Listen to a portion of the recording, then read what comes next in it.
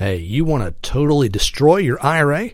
Maybe lose the benefits of years or even decades of otherwise prudent saving and wise investing? Then maybe you should do what your fellow listener Zamir is considering, or better yet, don't, and I'll tell you what to do instead. I'm Brian Ellis. Let's take a look. It's time. He's here. Now, broadcasting from SDI Central Command in the depths of his hidden compound located far from the rot of Wall Street and Washington, we've again established contact with our leader, Brian Ellis. Welcome back to Self-Directed Investor Talk, brought to you by selfdirected.org. Do you people feel like you've been drinking from the fire hose? This has been a packed, tight kind of information episode, and I trust you continue to enjoy our no-fluff approach to educating you about your money. This is episode number 254, so all of the notes, resources, recordings, and frequently even transcripts can be found on our show notes page at selfdirected.org/254. Okay, folks, it's taken a little longer to get to this than I had hoped, but I don't want to put it off until tomorrow. A fellow listener of yours named Zamir from up in Boston, Massachusetts, has a question that he needs to have answered. So let's set the stage because you might have a similar question of your own at some point. Okay.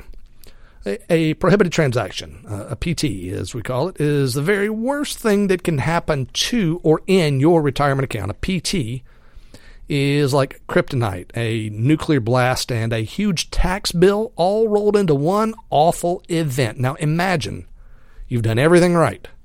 You've reached retirement age and your account is now worth a few $1 million.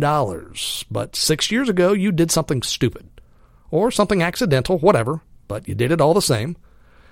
Maybe you paid a tiny $500 hazard insurance policy for a property owned by your IRA, but you did it with your own personal funds.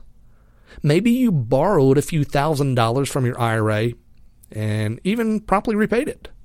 Hey, maybe you even hosted a party on that wonderful farm that your retirement account purchased as an investment. Look, all of those things are prohibited, flat out prohibited. That means it's totally plausible that you could lose most or even all of the millions of dollars in your IRA as a result, even if the PT you committed only involved a measly $500 hazard insurance policy. It's that big of a deal. So needless to say, the stakes for you are very high. Here's a question for you. Do you people know what transactions are prohibited for your IRA? I mean, do you really know?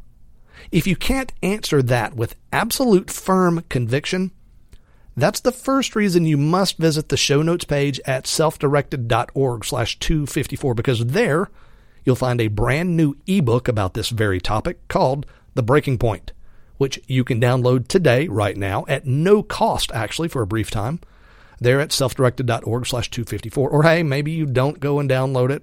Look, it's only your retirement savings at stake. It's your call. So back to Zamir, whose email to me gives away that he's clearly a very bright guy, but he does have a fundamental misunderstanding, and it's going to hurt him. Here's the relevant part of his question. I do some occasional contract consulting work for a company here in Boston, and I've been given a chance to buy into the company as a partner. I'd like to do that because it's a very profitable business, but my only liquid funds at present are in an IRA. I was thinking of rolling that money into a self-directed IRA and buying into the company with that money, but isn't it prohibited for me to invest in an active business that generates active income through my IRA? Zamir, thank you for that question. You've got a few things happening here simultaneously, and there could be a prohibited transaction, but I don't think it's for the reason you think it is. There's nothing prohibited or prohibiting your IRA from just buying into this business, even if it produces active income rather than passive income. That's not prohibited. It simply means that your IRA will likely be liable to pay taxes on that money each year. Once you make more than, I think it's about $1,000 a year. After that, your IRA would have to pay taxes on the net profits at the trust rate, which can get pretty steep. But that isn't, and I repeat, that is not a prohibited transaction. You're not going to blow up your IRA by doing that. The IRS will not consider your IRA to be fully distributed, which is the technical term for what happens when you commit a prohibited transaction, just because your IRA owns a business that produces active income. It just means your IRA will have a tax bill every year.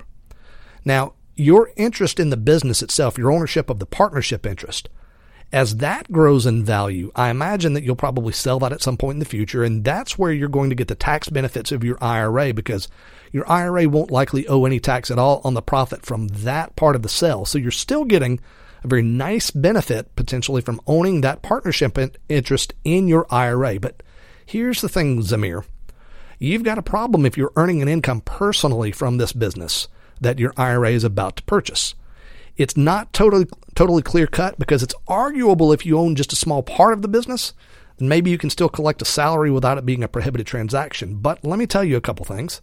First, the IRS, when they perform audits of self-directed IRAs, they assume there's a prohibited transaction in every single account. And go to selfdirected.org/254. There's a whole podcast episode I have there that proves that. And second, in your account, I can tell you without hesitation, if you are drawing a paycheck from the company that your IRA purchased, they're going to look closely at that, and that's probably going to be a problem. And that, the receiving of a salary from a business that your IRA owns, that's where you're likely to be guilty of a prohibited transaction, and it's that can easily be the death knell for your IRA. So my advice, talk to an attorney who knows a lot about this stuff. I recommend Tim Berry, that you just heard from in the most recent segments. His contact info is available for you there at selfdirected.org/254, or find a lawyer you know. But what I want you to take away from this, Zamir, and the rest of SDI Nation, is that taxable doesn't mean prohibited. Prohibited does mean taxable, but taxable does not mean prohibited. That's all for today, people. Remember to get the new ebook at selfdirected.org/254. And hey, tomorrow we're going to talk about that huge phenomenon known as Airbnb and VRBO, and find out how they're not actually very compatible with your IRA. In the meantime, hey, where your money's concerned, take the bull by the horns and kick the bear in the teeth. We'll see you tomorrow. That's all for now, but your training is far from over. Go right now to SDITalk.com to fill in your knowledge gaps with a self-directed investing battle plan totally free of Wall Street's corruption, Washington's propaganda, and absolutely no political correctness whatsoever. Send your questions and comments to feedback@SDITalk.com, and don't even think about relying on what you've just heard as legal or professional advice, because it's not that, and you know it. This show is the property of SDIP Trust. Copyright 2017, all rights reserved.